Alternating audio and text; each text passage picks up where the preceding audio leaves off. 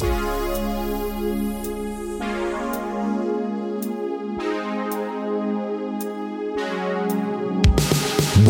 to the Nursing Home Podcast, your go-to source for professional insights in the long-term care industry. Hear from leaders and experts as they share current and practical insights to help make the most of your day. I'm a long-term care financial specialist. What that means is I help people plan for the inevitable. Nobody wants to think about getting old, but it's possible that someday we might need a little bit of care. Here's your host, nursing home administrator turned podcaster, Shmuel Septimus. Welcome to this episode of the Nursing Home Podcast, the podcast that people turn to when they want to learn more about the inner workings of the nursing home industry and the care that is delivered in the nursing home setting. My guest today is Mordy Eisenberg. Mordy is the co-founder of Tapestry Telehealth, a unique and innovative telehealth company that works closely with skilled nursing facilities. Mordy, welcome to the Nursing Home Podcast. Thank you. Thank you for having me. Yes, we're really excited to have you on the show. Nursing homes typically are slow to pick up with new technology and new innovative ways of providing care, and telehealth is really all of that. It's a new innovative way of providing care. So tell us a little bit, before we jump into nursing homes, about how you personally got connected with telehealth, and then why is it such a slam dunk, a win-win for the nursing home industry? So great, thank you. So my interest in telemedicine and just in taking care of patients in nursing homes is quite long. I started off as a nursing home administrator in the late 90s. I'm also started off as an EMT and then a volunteer paramedic, and I've been in the industry for many years. And something that's really always frustrated me, especially as a volunteer coming into nursing homes, where I would have the ability to treat patients medically in ways that the nursing homes themselves couldn't treat patients. So we would have emergencies that when we would come in sort of as volunteer EMS workers, we would see all these situations where I would say to myself, why is it that I can do more for this patient than the staff in the nursing home themselves can do? And as I made my way around the industry, and generally both in administration and in various clinical roles, I realized that it was just very difficult to bring clinical services to many of the nursing homes. So my interest in kind of trying to help fix that or change that is really almost 25 years old. So when my partner and I, Dr. David Chess, got started with Tapestry, it really was just bringing a lot of these things together for us, and we can talk about how that works. Okay. Well, thank you. That was a pretty full background of how you got into this. Now, let me just jump in there for a minute. And nursing homes have nurses. Nursing homes have doctors. Nursing homes have nurses' aides. Why are they not able to deliver the care that you felt that as an EMT or as an outsider you were able to deliver? Right. So in general, nursing scope of practice does not allow nurses to make their own independent treatment decisions. Nurses generally work under the direction of a doctor. So from the get-go, nurses can't usually make these decisions. That's number one. Number two, generally the nursing homes were staffed with a lower staffing ratio than most hospitals or other healthcare settings are. Many nursing homes are staffed with LPNs, licensed practical nurses, which is a lower version or a lower level of nursing than, say, an RN, for example. But essentially, it comes down to a number of things. It comes down to, especially over the recent years, an increase in the acuity of patients coming to the nursing home, number one. The change in the quality of the nurses in the nursing homes. So you're using a lot of LPNs versus RNs. The programs that the LPNs and the RNs are actually attending are even shorter than they ever were. And then the staffing ratios in those nursing homes. And then when you couple that all with the fact that they still have to reach a doctor in order to make a treatment decision, you end up with basically situations where they're not necessarily recognizing a changing condition early enough because they're either short-staffed or they don't have the training or the critical thinking skills to do that. The acuity level is higher. And then when somebody does finally get ill, then they don't even have the ability to reach out to a physician in many cases to actually make a treatment decision. So you take all of those things together and you really have, a lot of room for improvement, if you will. Okay, I mean, and that's and you're trying to be politically correct. We don't want to put everyone down. We both know, both as being former nursing home administrators, how hard some of these nurses work and the load that's given to them and the limited resources that they have to provide the care. And even the good nurses are challenged, and they have a very, very limited amount of patient time that they can have. Um, together with the resident, and even if they are skilled, and even if they are trained, which, like you said, some of them aren't, it will still be difficult to identify, an acute event that's just, a change in Right. condition that's just starting, and then they have to try to get a hold of the doctor, and the doctor has to have the presence of mind, to be able to understand what's going on, give the orders, and it has to be implemented. Now, as an EMT, so are there any particular incidents that you recall coming into nursing home that jumped out at you? That said, like, oh my goodness, there's a problem here? Was this a general feeling that grew over getting that Oh, type of exposure? yeah. So first of all, I practice as a number. I know this doesn't necessarily mean everything to everybody, but I practiced as an EMT for many years, and then I actually became a paramedic. As a paramedic, actually, we have the ability. We carry 40 plus drugs. We carry, basically, we bring the emergency department to the bedside. So as a paramedic, I actually have, aside from, just being able to pick somebody up and take them to the hospital, I actually have treatment options at my fingertips. And again, like I said, I have a box of 40, 50 different drugs that we have available to us. And many of those same drugs do not exist in the nursing home, or they do not exist in a way that the nurses can access them and actually do something about. And also, a lot of the times, we would see situations, and I don't want to harp on any one particular story, but this constantly happens, where you find situations where you're treating a patient that this is a series of many missed events or clues that brought this patient to this door. I mean, I will say a story of the guy with chest pain, and we get there and they're telling us about, and this guy's has had chest pain for 2 days, and turns out he's in ventricular tachycardia. He needs to be cardioverted. It's electricity. He needs medication. I mean, it's a serious event, but this has been going on for 2 days. So again, I'm not, this is not about bad mouthing nursing homes, nurses, nursing care. It's a challenge. You're dealing with people that are ill. The nursing home of today is the community hospital of yesterday. That's a term that's been out there, and it's absolutely the truth. More and more of the acuity is being shifted into the nursing home, but it's been taking some time for nursing homes to really catch up to that level of care, both staffing wise, from the quantity of staff, from the quality of staff, and just having the ability to really take care of those patients. But that really, we're really focused a lot on the nursing piece of it. And obviously the nurses, I had an old director of nursing who liked to remind me all the time, every time every time she could remind me, she would remind me that this is a nursing home, not an administrator home. So she was always What does she mean by that? Not an administrator home? because anytime the administrators would try Oh, to I get see. involved with trying to run the facility, she would try to remind us all, this is not a nurse, this is not Got an it. administrator home, this is a nursing home. But the truth is, the nurses are the backbone of the facility. But again, like I said before, they can't really make a lot of these treatment decisions without a doctor. And until now, and I would say up until recently, and in many ways it still continues, but for many, many years, the nursing homes were the backwater of medicine. Most doctors didn't want to work there. Most doctors were basically coming on their way home from their day job, whether it was they worked in a hospital, they worked in a private practice, and they had some nursing home patients in the nursing home. They come by, we call it drive-by medicine. We used to joke about the one guy who didn't even turn his car off, just run through the facility, see the patients that he needs to for his regulatory visits, and move on and have a nice day. And everything else was done over the phone. So that has changed in certain markets for sure. In many of the urban markets, that has changed a lot because there's so much more at stake now.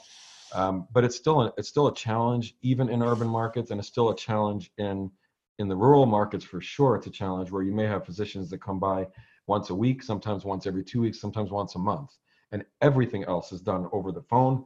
In some cases, you'll have the patient needs to be sent to his office to be seen, even for that first admitting visit.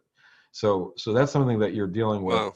And that's a major issue in the nursing homes. Mm-hmm. So when we started Tapestry, and again, Dr. Chess, my partner, has experience with telemedicine with the previous company which he founded, which his old company, like many other companies that do telemedicine, really focused on this after hours urgent care type of model where if somebody gets sick in the middle of the night or over the weekend, you can call them. We took a different approach here with Tapestry, recognizing that there is a major shortage for primary care in general. So well beyond emergencies, just taking care of people on a daily basis. And we see telemedicine as sort of this great enabler or the great equalizer where we have a lot of resources in this country and you have a lot of people that are willing to work and see patients in nursing homes, but they can't necessarily get there or the homes are too small to support somebody. So the model of care that we took was basically replicating a model of care that we know works really, really well in the nursing home, use telemedicine to enable that model of care and bring it to even the most remote, far-flung places. Okay, so what is the model of care that does work well and that you're using telehealth now to? So we are a multi-specialty practice. We have the primary workforce for us is nurse practitioners. We assign a nurse practitioner to every building that we partner with. The nurse practitioner is available to the building on a daily basis. Nurse practitioners in general are a great workforce for this. They number one, they're nurses by training and background, so they really fit in well with the nursing home staff. The nurses like working with them. They have a lot of patience for them. They generally take more time with the patients and their families, sometimes too much time, but from a businessman's perspective, but in general, Right. from a care perspective, they are spending a lot of time with patients. There's been study after study. Most recently, the one that I know of was out of Missouri, where they did a study on the effect or the efficacy of having a nurse practitioner in a building full time, and they've measured over a 2-year period that it had a dramatic increase or dramatic effect on quality measures, on rehospitalizations. This wasn't part of the study, but we see it on PDPM, just being able to code correctly. So that's a model of care that many nursing homes took on, where they hired their own nurse practitioners. So when we started the company, our premise was, if we can take that same model, and again, our original focus was on the rural markets, although we've moved well beyond that now, but originally it was on the rural markets, we can take that same NP where maybe a small little 50-bed home in the middle of nowhere can't possibly afford to have a nurse practitioner or even recruit one. We can use telemedicine to enable that same model of care where they end up with a dedicated nurse practitioner in their building every day. And then we started layering on all kinds of other medical infrastructure for these homes, like behavioral health, psychiatry, psychology, cardiology, pulmonology. We've even had requests for dietitians, social workers. People are starting to see that being that the technology is available, you can really project resources into many homes without necessarily having the person there. And this really, at this point, some of it is limited by reimbursement, but the need exists both in the urban and in the rural markets. We've had plenty of requests for certain, let's say, specialists, for example, to come into even large urban buildings that they just can't get a cardiologist or neurologist to come by every so often. They would like us to be able to bring those people via telemedicine. So I see it sort of as this great, equalizer, bringing resources from where they're available to where they're needed in a very efficient way. Okay, so I mean, basically you're saying is that right now in the United States of America, there are plenty of practitioners who would love the extra work, and there are plenty of nursing homes and probably other settings as well that are desperate for it, except that they just, either because of location or whatever challenges that they may have, they cannot get there. And telemedicine is kind of bridging that gap. So before we go any further, can you just explain for us on a very simple level, how can I diagnose a heart condition if I'm not physically there? How can I diagnose a very intricate or sensitive pulmonary issue if I'm not physically there? So how does that work? Is the technology where it needs to be? And what do you see going forward from the technology standpoint? That's definitely a great question. And it's a question that is raised to us many times. And I would say that clinically speaking, the care that we give, again, we're primarily doing primary care. Most of that, our equipment, it's a very simple to use piece of equipment, but it's also very advanced in that we have, a nice big, large screen. It has 2 cameras on it. One of them that has a stethoscope, one of them has an otoscope attachment, so we can look in the ears, nose, and throat. We have a zoom camera that we can do up close, let's say like wound care type of work with. And then there's a stethoscope. And then through the software, we're able to actually dial in the frequency of that stethoscope. So we can listen to heart sounds, lung sounds. They're all different frequencies. Some of the doctors that we've worked with actually have said that the stethoscope was sharper than their Littmann stethoscope, which is really the best in the hands-on. But again, the anatomy of a visit, if you will, is that there is always a nurse in the room with the patient. So you have a nurse in the room bringing the cart into the room, bringing the telemedicine cart. The nurse is really the hands of the remote practitioner. So, so much of what is done, for example, if you're, let's say, trying to find out if somebody is in pain, so you can press on their abdomen. If you're looking on their abdomen, if you're looking at their abdomen while you're checking for that, you may miss the fact that they just grimaced when you touched them. So there's so much of what's going on that you can just observe. You have good history taking, good EMR that you can see, what's going on with the patient, and then competent hands to help you through the assessment. You really can make very, very good diagnoses. Now, as far as, you said a complicated pulmonary issue or complicated cardiac issue, we've done that. I mean, we have cardiologists, we have pulmonologists that work for us that are in our practice, and they do this regularly. So again, a lot of it is about history taking and exam and having somebody in the room. And a lot of it is about labs and just other radiology or other imaging or things like that, which they can order. And then once they get those results back, make those decisions. It's really fascinating to really watch how little the practitioner needs to physically lay their hands on the patient when they have all these kind of clues at their disposal. Now, I'm not going to say that every single practitioner can be an expert at telemedicine. There's a few components to it. There's obviously the clinical component, being able to kind of work remotely, where you have all these tools where you're looking at people's faces, you're looking at, you're getting information from other people that are helping you, you're ordering labs. There's definitely a skill set to that, but also is the human component, when you need to be able to connect to a person through a screen. And we find that the good clinicians, and we spend a lot of time trying to find those good clinicians, they really connect well with those patients. And within, a minute or two of being on the screen together with them, that screen kind of melts away and they're in the room with them. So wow. that's wow. Yeah, I love sharing the story of we had this woman that we were seeing pretty regularly, and she was an end-stage cancer patient. And the NP really built a relationship with her. She was seeing her a few times a week. She had some serious issues. And she had asked her, I guess in conversations, they were talking about her dying wish. And her dying wish was to be at her nephew's wedding, I believe, and to go to a casino on a weekend. And one weekend, the NP drove over 100 miles from where she lived in Ohio to where the patient nursing home was in Pennsylvania. And together with the nurse that used to bring around the cart in the building, they actually took her out to the casino. Actually, I think this happened twice. And then ultimately she did pass away. She didn't make it to her nephew's wedding, but it was really fascinating to me that, people ask us, is there really a personal touch to this? I mean, if somebody can drive 100 miles to take her out because that was her dying wish, it gets very personal. It really does. Do they end up seeing the patients more? I mean, they do probably. They get to see them more frequently than a regular doctor making rounds. Yeah, well, that's what's really beautiful here is if we see a patient for an issue on Monday, proper clinical practice probably, especially if it's something that's subacute, is to see this patient every few days to follow up, especially if it's something, that has, chronic conditioning, an exacerbation of CHF or, something that can be pretty serious. It's clinically sound to want to see these patients every few days, and being that we're able to easily facilitate that does happen.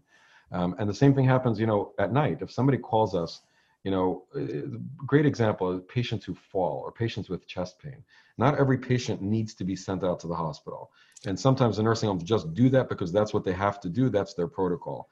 But if they can call and have a practitioner lay eyes on the patient, and then more importantly, say, you know what, I'm here all night. I'm here until tomorrow morning. I'm here throughout the day. If if we're going to do, let's say, neuro checks on a fall patient, check in with me every 3 hours. Leave the unit in the room turned on so I can just observe her for the next few hours.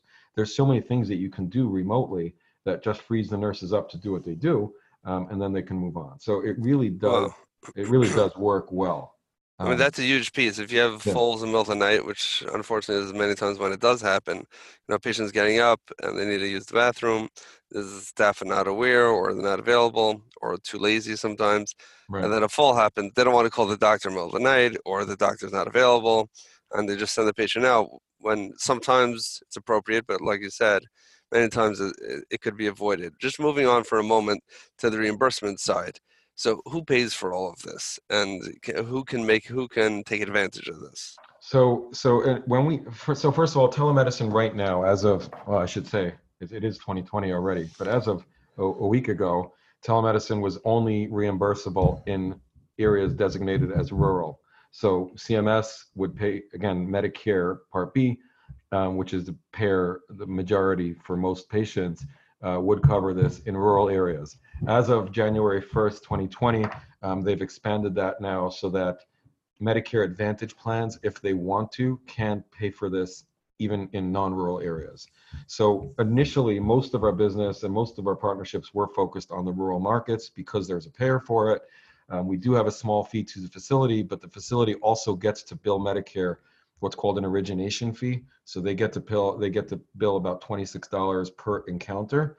They'll collect about $21, which generally covers the cost of our administrative fee. So essentially, this ends up being no cost to them. We've also expanded into the urban markets where, being that telemedicine is not reimbursed, we've actually looked to place nurse practitioners physically in those buildings. So this is stepping beyond telemedicine. But what's really nice about it is that we are able to bring them the telemedicine component for the nights and the weekends. And so they end up with a really 24-hour face-to-face program using the same practice. So the NP that's there during the day works for the same practice as the NP at night, using the same EMR. We have many times where the NP during the day may have seen a patient and is worried about that patient, and she'll call out to the nighttime NP and say, hey, listen, I'm watching this patient. This is what I did for her today. If they call you overnight, this is what's going on.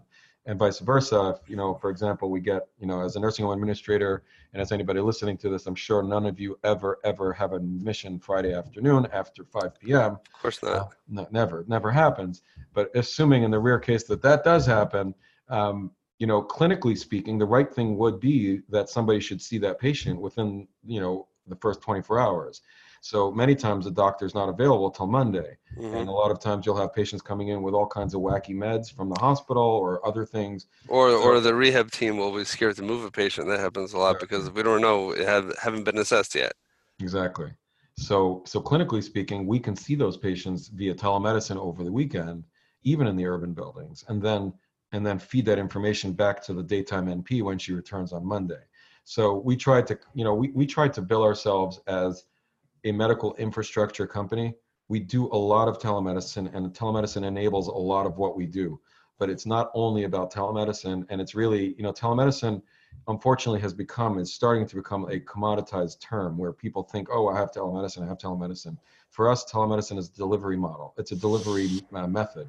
So if we're in a building, we may be there physically.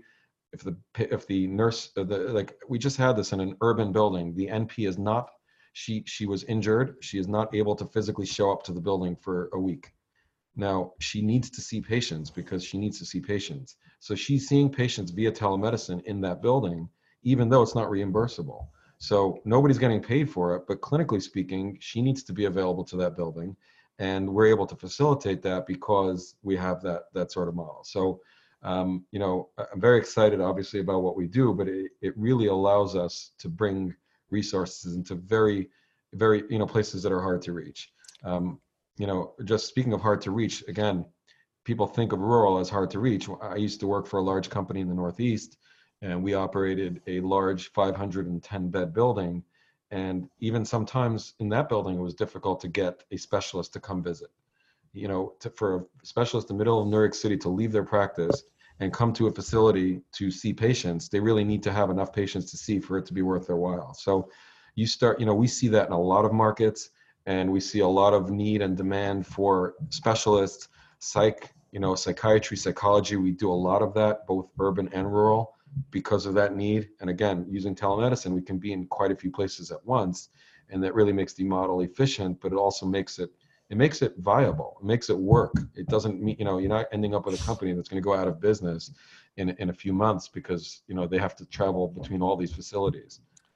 Got it. Now, we're almost out of time over here, but just as we wrap up, what do you think of the future and the opportunity of as the technology advances even further, and as not just the technology, but as the community, the clinical community becomes more aware, accepting, and open to actually implementing it and changing old institutionalized way of delivering care? So what do you expect to see going forward? So first of all, a lot of it has to do with reimbursement, obviously. All these things need to follow the money because at the end of the day, if there's no payer, it's really difficult to do, to have any of these programs work. Unfortunately, it's just the way it is. So to that end, like I said, Medicare has opened this up as of 2020 to Medicare Advantage plans. I really do believe that within the next year or so, that's going to be open to non-rural buildings as well. So that basically telemedicine will be reimbursed fee for service everywhere. Obviously down the road, it'll be built into these value-based care initiatives and maybe the models will change. But essentially, telemedicine is here to stay. It's very effective. It's been studied many times. And I think that once it crosses that bridge where now it's basically as if you have an in-person visit, that allows for a lot more things to happen. So take, for example, having, let's say, monitors in every patient room, having vital signs monitors in rooms where, for example, my dream has always been, and we start seeing these in facilities, but you bring in subacute patients. We talk about wearables, for example. Everybody wants, let's put an eye watch on every single new patient. I think there are simpler ways of doing it, but essentially, if you can really monitor patients closely and kind of get an idea of when vital signs are changing, when their trends are changing, you can get ahead of a lot of problems. And if you can then be paid to actually take action on those problems, or if there's finances in that, you're going to see a lot of that happening. And I think there are some very forward-thinking people that are already doing this sort of on their own dime. But to get this out sort of to the masses where you have a subacute unit, again, you're seeing this in the ICU world. They have tele-ICUs. They've been around for many years where you'll have, a camera and a screen in a far-flung hospital middle of nowhere, two-way video, two-way conferencing.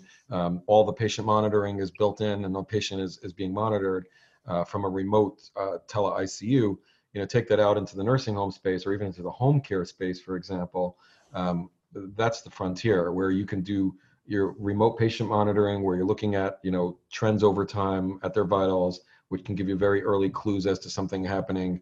You can use other tools, other AI tools, for example, that are looking at the EMR and what's being documented by the CNAs to kind of get a clue, like, this patient hasn't eaten in a few days, this patient hasn't had their meds properly, and start taking, some of that clinical software to kind of give you clues as to when people are getting sick, but then also be able to actually see them and intervene. That's been the missing piece.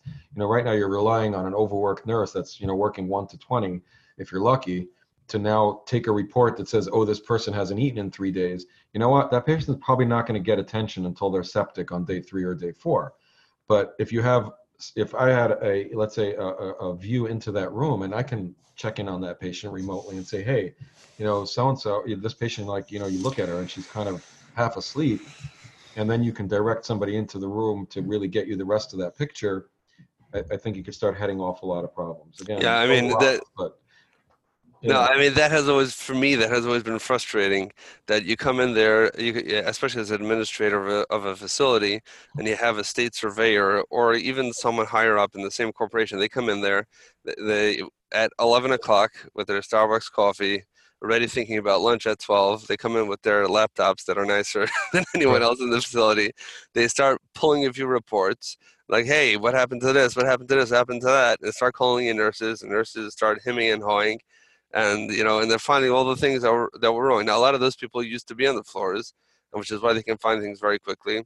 But a big piece is that even the good nurses and even the RNs, even the ones with experience, they're struggling to survive. They're literally struggling to survive, struggling to pass the meds on time. They're struggling to make sure everyone has the basic necessities. They're not looking at reports. You're lucky if they can document. And, some of them, they can't stay late to document because then that's also a problem. And And it's also putting the dots together. When you have that CHF patient that puts on 3-4 pounds, to some nurses or LPNs, it may not mean anything. So. My point is, even if it does, they don't have the ability, they don't have the bandwidth, they don't have the space, the mental, emotional space to go and do anything about it. But if you can take the outsiders, instead of coming in after the fact and saying, why didn't you do this, why didn't you do that, look at it as it's happening. While we, the nurses, or they, the nurses, are busy doing what they do, empower them with those who have the skill set, the training, and the mind space to deal with this. That's really a completely different ballgame. We're really at a time we could definitely talk about this all day, all day, and all week. And Mordy, it's been fascinating to hear your journey, and specifically what your company has done with telehealth and the direction that your company is going. And this is definitely already something that's taking off, and there are a lot of players that are coming in. And really excited to see where this is all going to go. Mordy, where's the best place to send our listeners if they want to learn more about you or about your company? So our website is www.tapestry.care, C-A-R-E. Lots of information there. Contact us on that page. You can reach me directly through there. There's all the information on that site. Okay, awesome. Thank you so much for coming on the Nursing Home Podcast. I'm looking forward to speaking again soon. I hope you've enjoyed this episode of the Nursing Home Podcast. Be sure to share this episode with all of your friends in the nursing home industry, and just tell them to head on over to thenursinghomepodcast.com. In the meantime, head on over to iTunes, leave me an honest, wonderful review, take a screenshot of it, and I will send you a gift straight and special for you. Again, head on over to iTunes, leave me an honest review, take a screenshot of it, and send it on over to me on LinkedIn, and I will be sure that we send something out special just for you. Have an awesome day.